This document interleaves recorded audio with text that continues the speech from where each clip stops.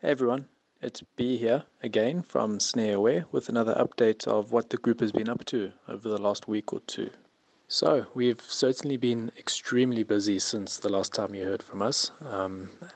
It's only been about 2 weeks, but it actually feels like it's been about a month since we last spoke because of all that's happened since then. So, I'll take you through the last few weekends' activities and what we found and just generally what's new in the Snareware group. So last week, Saturday, we hosted another event in an area that we've previously had quite a few events in. Since the beginning of May, we've removed 70 snares in total from this general area. And we decided it was time to do another event there just to resweep the area, make sure that we haven't missed any snares from our previous sweeps, and most importantly, to determine whether or not these poachers have returned to actually set these snares again or to put new ones in. We had 24 people pitch up from the Mabsantoti community, which is a fantastic turnout for us. And we managed to split into 5 groups, which then covered various areas amongst this broader greenbelt area. And we managed to remove 11 snares. Some of them were new and were actually found in areas further away, and it would seem that we've somewhat pushed the poachers to set their snares further away from the area that we've really focused on. And a few of the other snares were old snares that we perhaps missed on our last sweep or were from new areas that we hadn't quite gotten into last time. And this is the benefit of redoing an area time and time again. You become very accustomed and aware of where you are going, and you tend to get to know the bush and that area, which saves us time because we're not essentially wasting our time trying to find pathways and getting lost. We know where we're going, and we can cover a larger area much quicker. So after each event, we usually post a feedback report on our public Facebook group called Snare Aware. And someone commented on that group that they had also gone into the bush near their house and removed 7 snares. So one of our members got in touch with this guy and just tried to get some more information about it. And it was determined that he has quite a sizable greenbelt area near his house and often has an issue with people coming in there and poaching.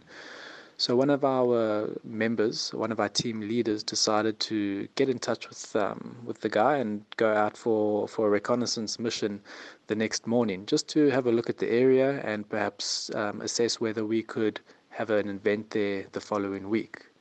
What was meant to be a quick recce turned into quite a hectic morning, where 3 people managed to remove a total of 104 snares from this area. It was quite incredible to see the sheer volume of the snares that these guys had set and how they had just overloaded such a tiny, tiny area that any animal in that area just had no escape. Basically, every entry or exit path was blocked with a snare, and these poor animals had no chances to survive and escape. Unfortunately, we did find a couple of blue duiker dead in a snare. And unfortunately, these animals weren't even found by the poachers because what happens is they set so many snares that they don't even know where all of them are.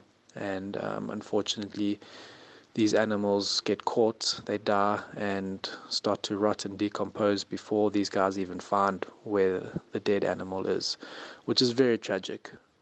After that hectic morning, another group of Snareware volunteers joined in and went for another mission through that same bush and managed to find another 24 snares. So that brought us to a total of 129 snares removed from a small patch of bush in just one day. Just to put that into perspective, it took us about 2.5 months to get 100 snares in total from all of the greenbelt areas in Toti that we swept through. And here we managed to remove 129 snares from one small greenbelt in one day.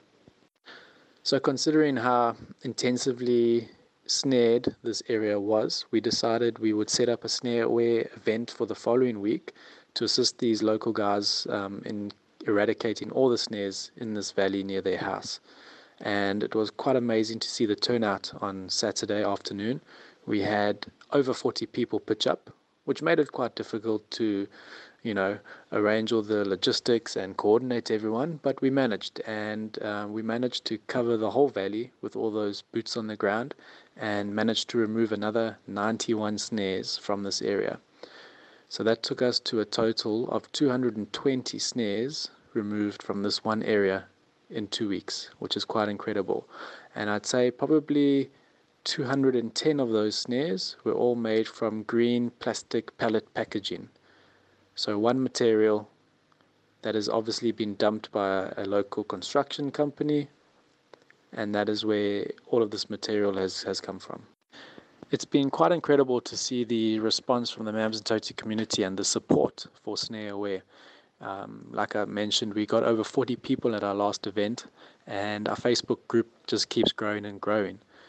We never anticipated such a growth or such success in mobilizing the community. So we've had to implement a few changes at Snare Aware to ensure the long-term sustainability of this organization and to ensure that this group continues to live on even when those that were the founding members perhaps move on to other initiatives.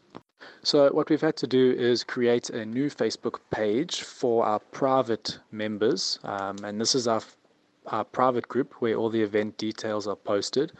The reason for this is that our old group was linked to individual personal profiles, which means when those people perhaps lose interest or move on, the group page becomes less efficient and we have less control over that page.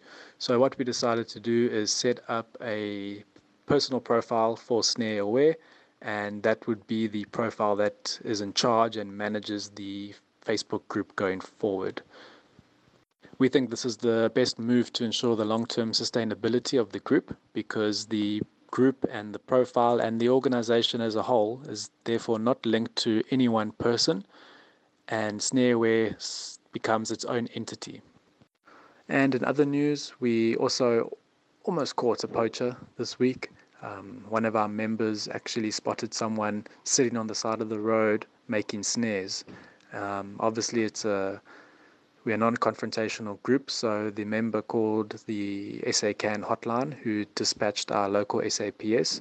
Unfortunately, by the time the SAPS arrived on the scene, the suspect had managed to escape into the bushes.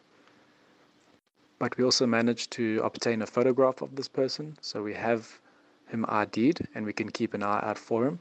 And we can also head into the area that he was found and remove all of those snares that he's obviously set.